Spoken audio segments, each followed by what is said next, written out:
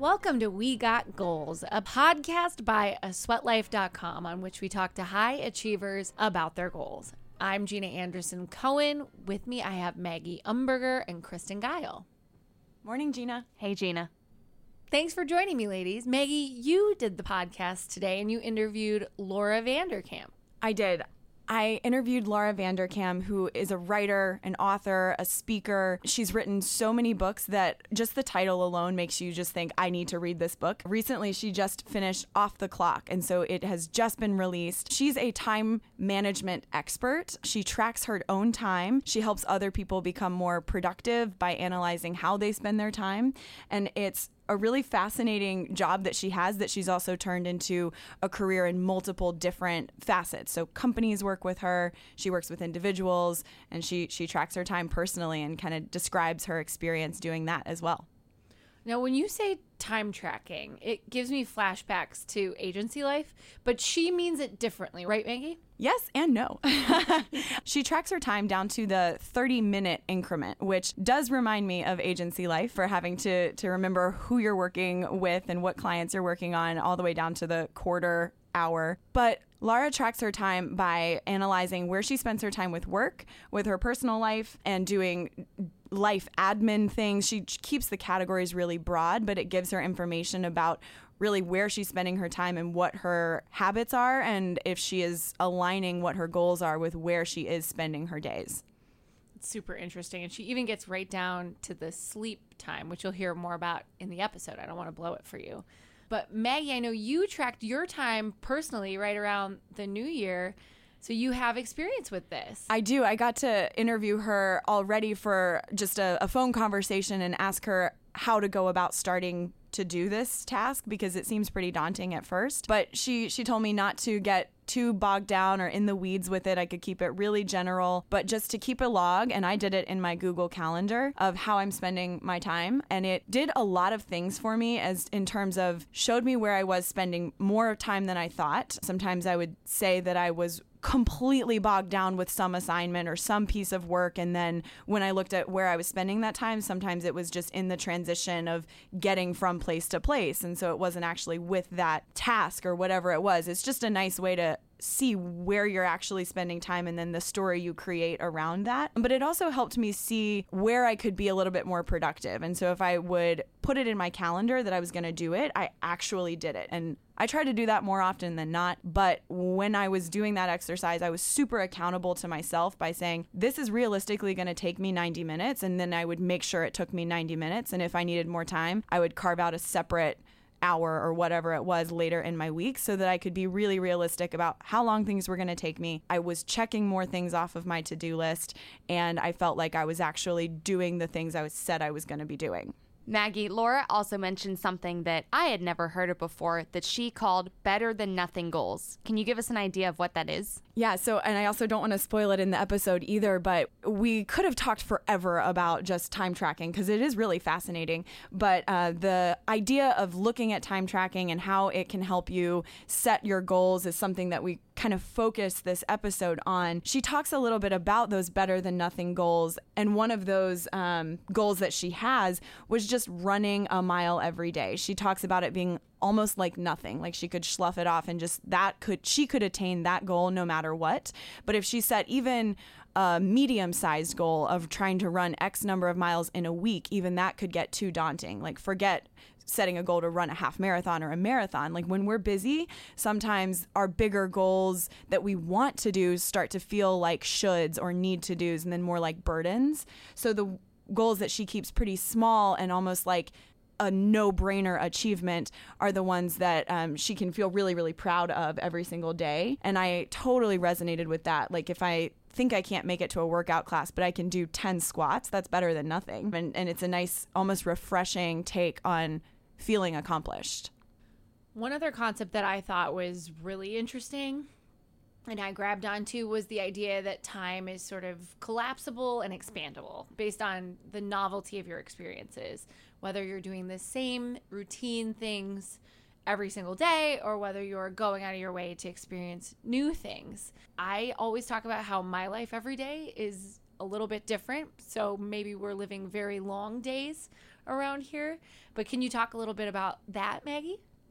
Yes, absolutely. So Laura talks about how our brains condense things and make things a little bit more truncated in order for us to remember things in sort of blocks of time. And when we create habits, that's really valuable for being efficient and for getting more things done. Habits are a very useful tool for us, but those habits can then lead to us doing very routine things that our brain starts to chunk together. And that's where we start to have those thoughts like, where did the week go? Where did the time go? And so she talks about just switching your routine ever so slightly in big ways if you can, but even if it's just walking a different way to work, it's going to help your brain think differently about a routine thing, and then it's going to actually create a little bit more opportunity for you to have memories of that time. And so therefore your time becomes more valuable, more memorable. It was a different and unique take on the power of a routine. I think we all agree that they're important to have, but just thinking about how to make today a little different than yesterday and a little different than tomorrow places more value on the present moment. It sounds amazing. And as someone who lives and dies by my planner, my Google Calendar, I cannot wait to learn more about Laura's tips. So here is Maggie with Laura. And stick around, listener, for the end of the episode where you'll hear from real life goal getters and what they're achieving out there in the real world today. Here I sit, I'll be on the road, I'll be back. I'm just reaching for a goal. So don't be upset when I'm not. Welcome, Laura, to the We Got Goals podcast. I am Maggie with A Sweat Life, and I'm so excited to get to talk to you today about not only the launch of your new book, Off the Clock, Feel Less Busy While Getting More Done, but also about what we love to talk about on this podcast, which is going after and achieving really big goals and getting to talk to high achievers and entrepreneurs and CEOs in different industries about how they think and go after big goals. And so this is going to be a really, really fun conversation, I feel. But thank you again for taking the time to be on the We Got Goals podcast. Thank you so much for having me. So I know this is going to sound kind of funny, probably considering your line of work, but I always like to ask the question to our guests, how you spend your days, just for some listeners at home who might not know about the time tracking work that you do. Yeah, so I write books and I speak on the topic of time management and productivity. I pretty much, work out of my home office most days. That's where I'm recording this from. I live outside Philadelphia.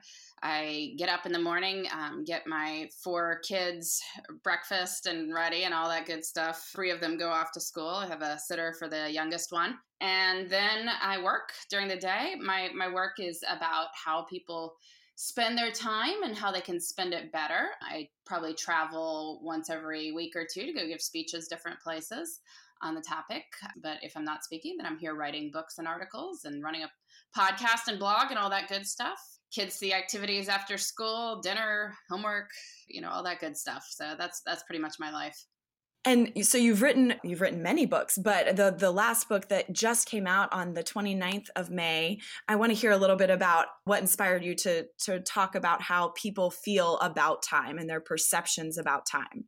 Well, I've long been fascinated by why some people who seem to have a lot going on in their lives still feel very relaxed about time. Some people who are, have a lot going on, run around like chickens with their heads cut off going, I'm so busy, I'm so busy. And some people just act like they have all the time in the world. And I say, well, what is the difference? Why do some people feel calm about time while others feel stressed? And so for Off the Clock, I decided to explore this question more deeply. And I did some research on it too. I had 900 people with full-time jobs who also had families track their time for a day, March 27, 2017.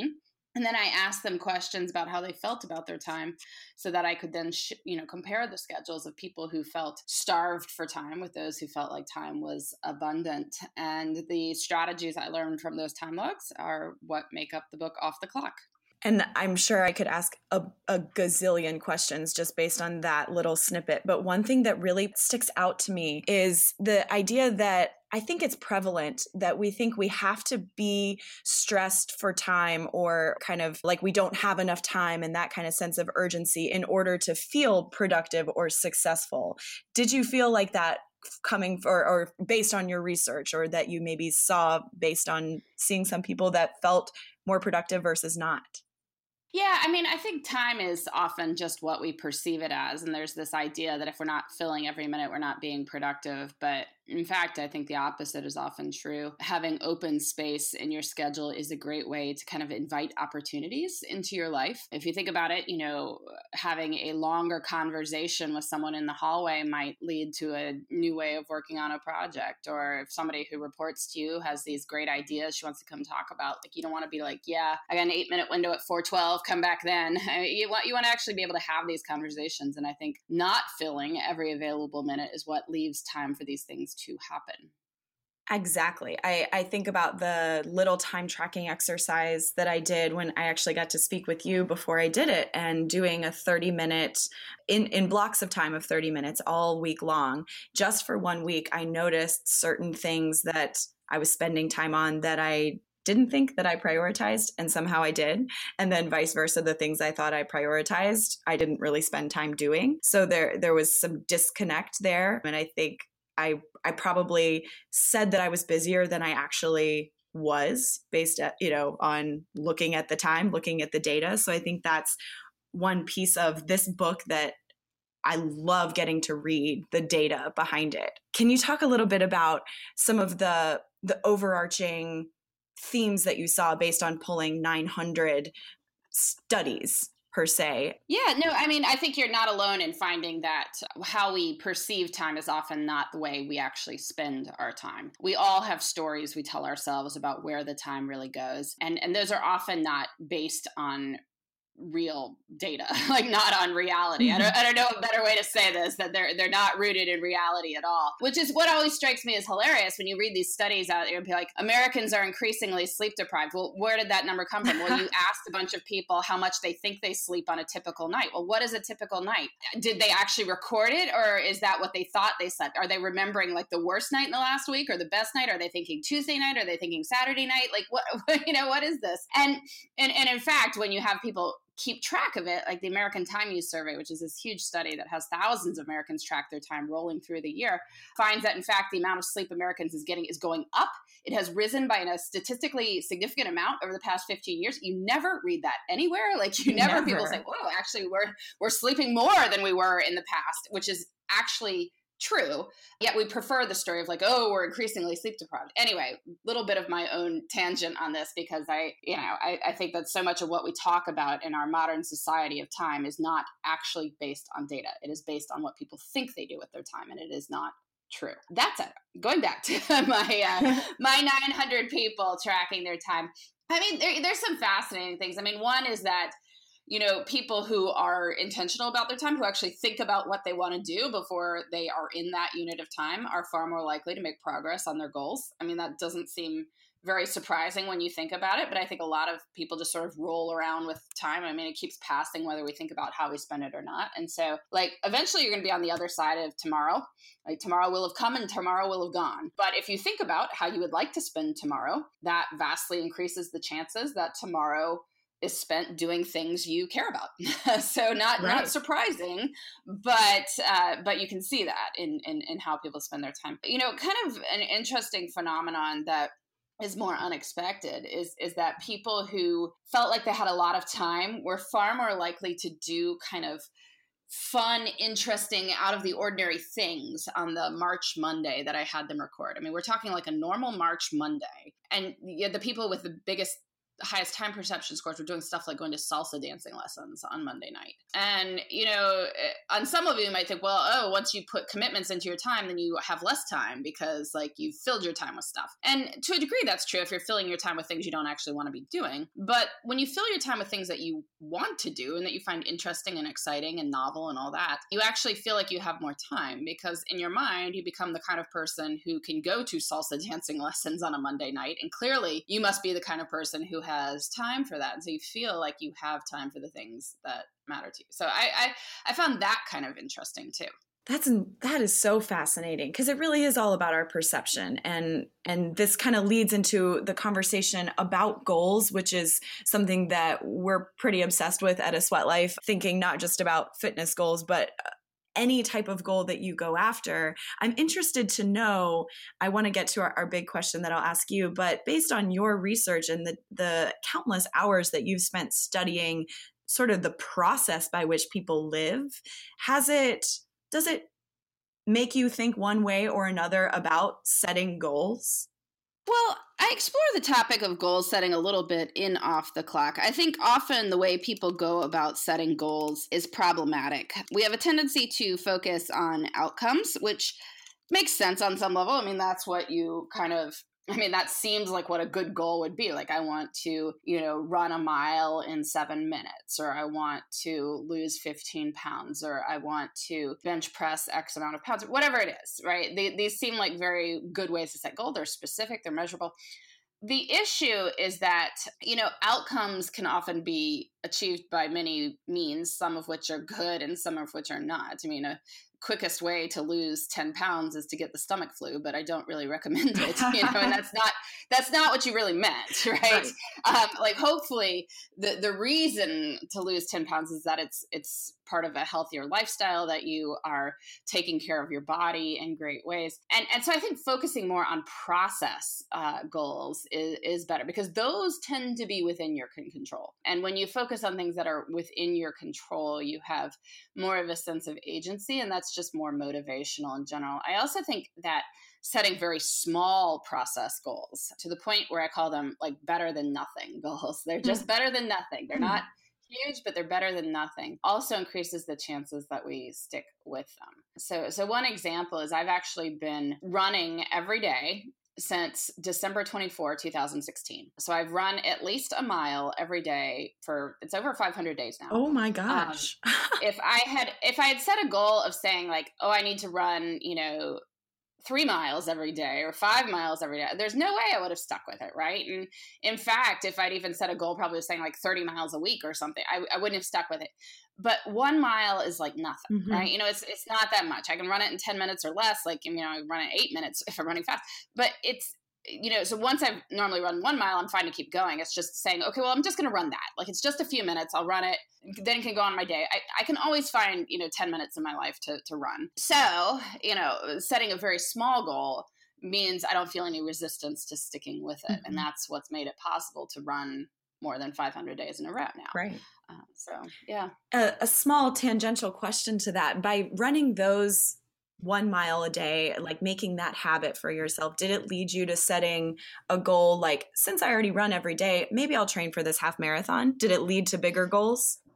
I don't know that it has per se. I mean, partly because I've done races in the past, and one of the things I was doing with this daily goal is kind of getting away from the whole race things. I was a bit burnt out on that. Got it. I can say that since I've started running a mile a day, I'm definitely faster. I've been able to run faster miles. I recently did a 10-mile race that I was running with somebody else, so I was running a little bit slower than I would have, but I felt like at the end of it, I could have kept going for quite a ways. I mean, it's interesting to run a race and feel very strong through it, and I can tell things like that with the running. Maybe I'll set some other goals with it. For right now, I think I'm happy with the mile a day. I don't know that I need to pile on to that one. Yeah. No, that's a fantastic goal. So getting on to the big question that we ask all of our guests is, what is one big goal, whether it's this year or just in the past, that you've accomplished, and why was it important to you / how did you get there? Well, I certainly wanted to write books in my life. I've always wanted to be a writer, and I am. And so that's pretty cool. And sometimes when I have some issues with like, oh, things aren't going how I want or whatever, I remind myself of that. Like, I could be doing something totally different with my life that I don't want to be doing. And in fact, that I'm getting to write as a living is pretty cool. So I think reminding yourself of these goals that you have achieved can be very helpful for those moments we all have when we're feeling a little bit down on life in general. I completely agree with that. I think it's also very compelling for me to hear you talk about kind of acknowledging your accomplishments, because that is, in essence, kind of using the data that you've been collecting for more than just seeing the data. Like you're using it in your real life as well to notice those accomplishments along the way. One of the great things about tracking my time, and your listeners are like, wow, okay, so this is one of these kind of funny women. She she runs a mile a day. She tracks all her time. Like, okay, I'm a bit of a freak on some of these tracking things, but I have tracked my time in half-hour blocks for 3 years at this point. Not that anyone else needs to do that. I do think tracking a week in life is very useful just to see where the time goes. But I have one of the best things about it is not just saying, oh, well, I have time here, I could do X, Y, or Z. I also get to look back on these logs and say like, oh, life is pretty good. Like I might feel like, oh, what am I actually doing with myself? And then I look back on a log and be like, wow, that's pretty cool. In 1 week, I gave 2 speeches and wrote this and, also took my kids to an amusement park and went for a good dinner at this place and saw an art museum. And like, wow, that's kind of a lot to happen in 1 week. And I think looking back on my time logs reminds me of those sorts of things, that life isn't just whatever your current annoyance is. It's a bit broader than that. Absolutely. I think it's common for us to complain if there's a reason to complain versus think about the good and just project the good and then kind of bring in more good into your life. It's easier to just lean on something that wasn't so great versus boasting about what is great. But that's what's so cool about the exercise of time tracking, because it doesn't lie. It is what it is right in front of you. The brain naturally focuses on the negative. I mean, that's just sort of an assumed state in life. And so I think you have to be very conscious of calling your attention to good things, because, bad stuff will kick you in the face, but good stuff, not so much. How did you, or at what point did you decide to start tracking your time? Was it based off of seeing other accomplished people do it, or just a curiosity? Well, I think originally it was more a curiosity, and because I've been writing about time management for so long, I mean, one of the exercises I always have people do is to track their time. Like I had hundreds of people track their time over the years, and I had tracked various weeks here and there. A fair play, right? If I'm asking other people to do it, I should do it as well. But what happened in April of 2015 is I just had this idea like, well, what if I undertake this project of trying to track my time for a year, is what my original goal was. And I knew it was going to be kind of a busy year. I had a different book coming out then that was called I Know How She Does It in June of 2015. I had also just had my 4th child in January of 2015. So it was, I knew it was going to be an interesting year in terms of adjusting to having life with 4 kids, having this book come out. My speaking career was kind of taking off. So lots of exciting things going on. And I wanted to see, well, what does life really look like on this sort of half-hour by half-hour basis? So I started tracking continuously and then just kept going. I mean, I got into a rhythm of it. It doesn't really take me much time. It takes me about 3 minutes a day. I check in maybe 3 or 4 times during the day and write down what I've done since the last time I checked in. And at the end of the week, I look over the week and then, save it. And then I probably every 6 months or so, I do a deeper dive into my time logs to see where the time has gone, to add up different categories, things like that, work, sleep, whatever, time in the car, housework, doing whatever it is I'm doing. So, every 6 months or so, add that up and get the data on that. I guess I wanted to see where the time went. And I knew, obviously, I could write about it. Being a time management person, I could probably turn it into something. And I did. And it was actually great. The project bore a lot of fruit for me, which is wonderful in terms of my professional life. But I found it so interesting that I just kept going. And so, and Off the Clock, I talk about basically 3 years of time tracking data and, talk about what other people have learned as well. And you also travel to speak, as you said, and work with companies talking about productivity and time management. And so I'm curious to know, maybe in that setting, when you're thinking about just the productivity at work, in your work life, what are some big misconceptions that companies or people have about productivity at work?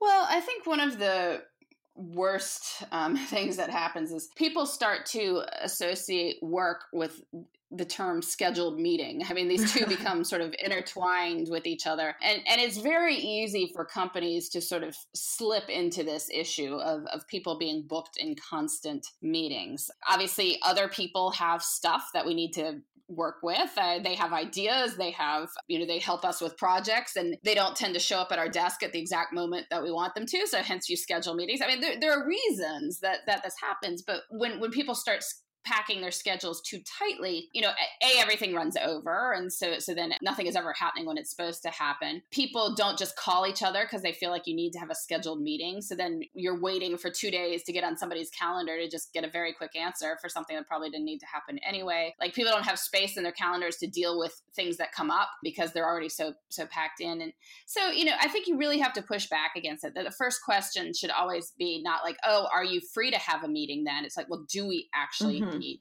to meet? And so if people can start thinking about that question first, it's like, could we just, have a 2-minute conversation right now and solve this issue? Like, why do we need to have a meeting? Or do all these people need to be in this room for absolutely every single minute of this meeting? And if not, like, well, why are they there? Are people being able to multitask while they're on this conference call? If so, then they probably don't need to be on the call, like, because their presence wasn't required. All of these are good questions to ask. I think, we can all waste our own time, and that's fine. But when you get 6 people in a room and you're wasting all of their time, that starts to get expensive pretty fast. So treating time a wee bit more preciously would be a major breakthrough for a lot of places. And I hear you talk about, time is money from a company or corporate perspective, but also those realizations or kind of questions to ask apply to individuals as well. And I think about how people go after goals and then are not sure why they're not getting there, and probably taking inventory and getting that real-time feedback, analyzing, like, what are you actually doing with your time? Could I be spending it a little bit differently? Is it going in the direction towards where I want to be heading? Can yield faster, more productive results. Oh, definitely. I think we all need to be aware of where our time goes. And when you are aware of where it's going, and then you ask what you would like to spend your time doing, you vastly increase the chances that that is what you actually spend your time doing. And I love that question, like, how do I want to be spending my time? And another question that you pose in Off the Clock is, how is today going to be different from other days, which really spoke to me. Can you talk a little bit more about, I guess, the power behind asking questions like that, and if there are other ones that you typically ask yourself? Yeah, I mean, the reason to ask why is today different from other days is that adult life winds up having a high degree of similarity day to day. If you think about when you were a kid, you're experiencing a lot of firsts and new things when you're like a teenager or something. You have a lot of memories of this time because of that novelty.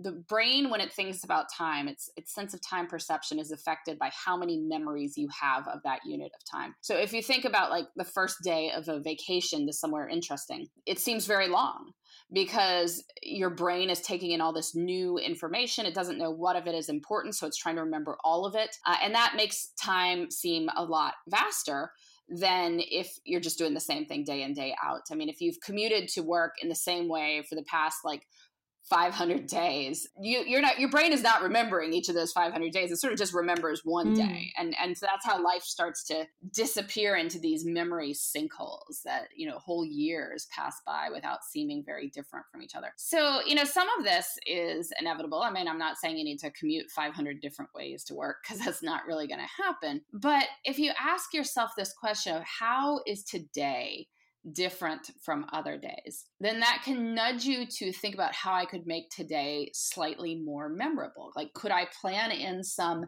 mini adventure into my day? Like, let's say you always walk by some little stationery store on your way into work from the parking garage, and you're like, oh, I should stop there sometime. Well, why don't you do it? Right? Like, go in there, explore it, see, maybe you'll find something really cool. Or, grab your colleagues and go have a picnic lunch somewhere.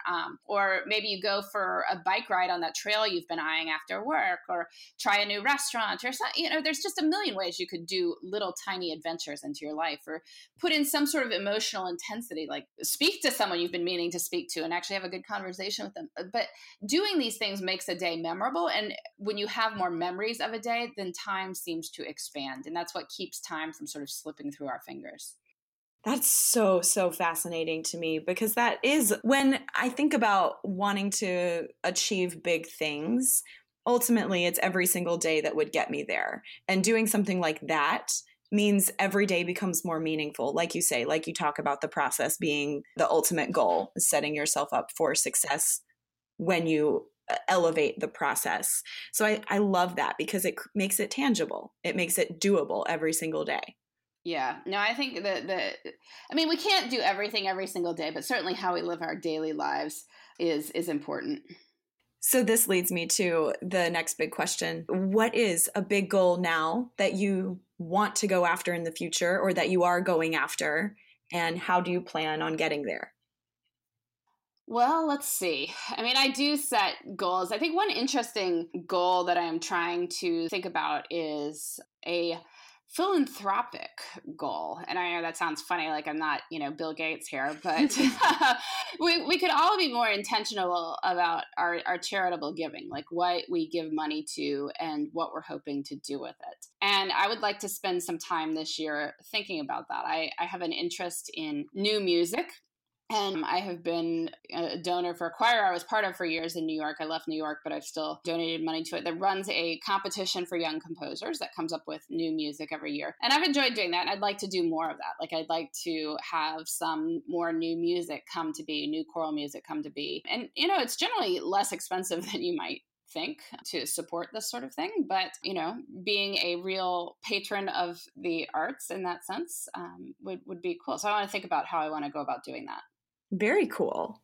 So I want to make sure that people know how they can find you. Not only can they now buy your book, Off the Clock, Feel Less Busy While You're Getting More Done, they can listen to your podcast, Best of Both Worlds. And then how else can people find you, and what do you want them to know about all of these different channels? Yes, you can come find me at my website, lauravanderkam.com, listen to my podcast, Best of Both Worlds, and check out my time management books, like Off the Clock, which is recently out now, May 29, and the others as well. And if people want to start time tracking, you have some sources for them to go about this process on your website too. Yeah, if you come to my website, you can fill out the subscription form. I'll mail you a time log. You can do that. You can also just Google Vanderkam Manage Your Time if you want to find it directly. But yeah, you can download these timesheets. Use the 30-minute log, which is what I do. The 15-minute log is also there. Some people like to get a little bit more granular on their time tracking details. So yeah, no, I think it's really fascinating to see where the time goes. And once you do, you can decide what you like, what you don't, celebrate what's working, and maybe change things that aren't. I love it. Thank you so much for spending the time, the 30 minutes of precious time on your calendar to speak with me for the podcast. It was a wonderful conversation. All right. Well, thank you so much. All right. Bye. Girl, I'll be on the road. I'll be back. I'm just reaching for a goal. So don't be upset when I'm not. Hey, goal-getters. This is co-host and producer Cindy Kuzma here. Just checking in to let you know that we are once again bringing you a goal from one of you, a goal-getter out in the community. This one we recorded live at the Sweat Working Week Michelob Ultra Fitness Festival last month.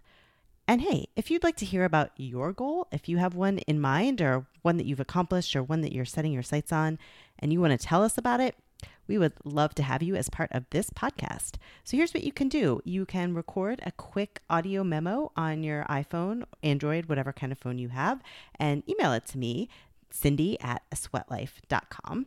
And you could be on this very podcast. Just say your name, where you're from, and then tell us about your goal. Thank you so much for listening, and here is one of your goals. Girl, I'll be on the road. I'll be back. I'm just reaching for a goal. So don't be upset when my name's Meg. I'm from St. Louis, but I've lived in Chicago for just over 2 years. And a big goal that I have for the future that I'm currently working on is to really dive into fitness and wellness as more of a career path. And something that I'm doing currently is studying for my NASM certification, which hopefully I will be certified very soon. And then from there, just doing more and more events like this, networking with people, meeting lots of like-minded individuals in both of the industries of wellness and fitness, and just learning as much as I can, and hopefully eventually creating a client base and just helping people as much as I can with my knowledge and growing knowledge in fitness and nutrition and holistic wellness. Girl, I'll be on the road. I'll be back. I'm just reaching for a goal. This podcast is produced by me, Cindy Kuzma, and it's another thing that's better with friends. So please share it with yours. You can subscribe wherever you get your podcasts, and while you're there, please leave us a rating or a review. Special thanks to Jay Mono for our theme music, to our guests this week, Laura Vanderkam, and to Tech Nexus for the recording studio.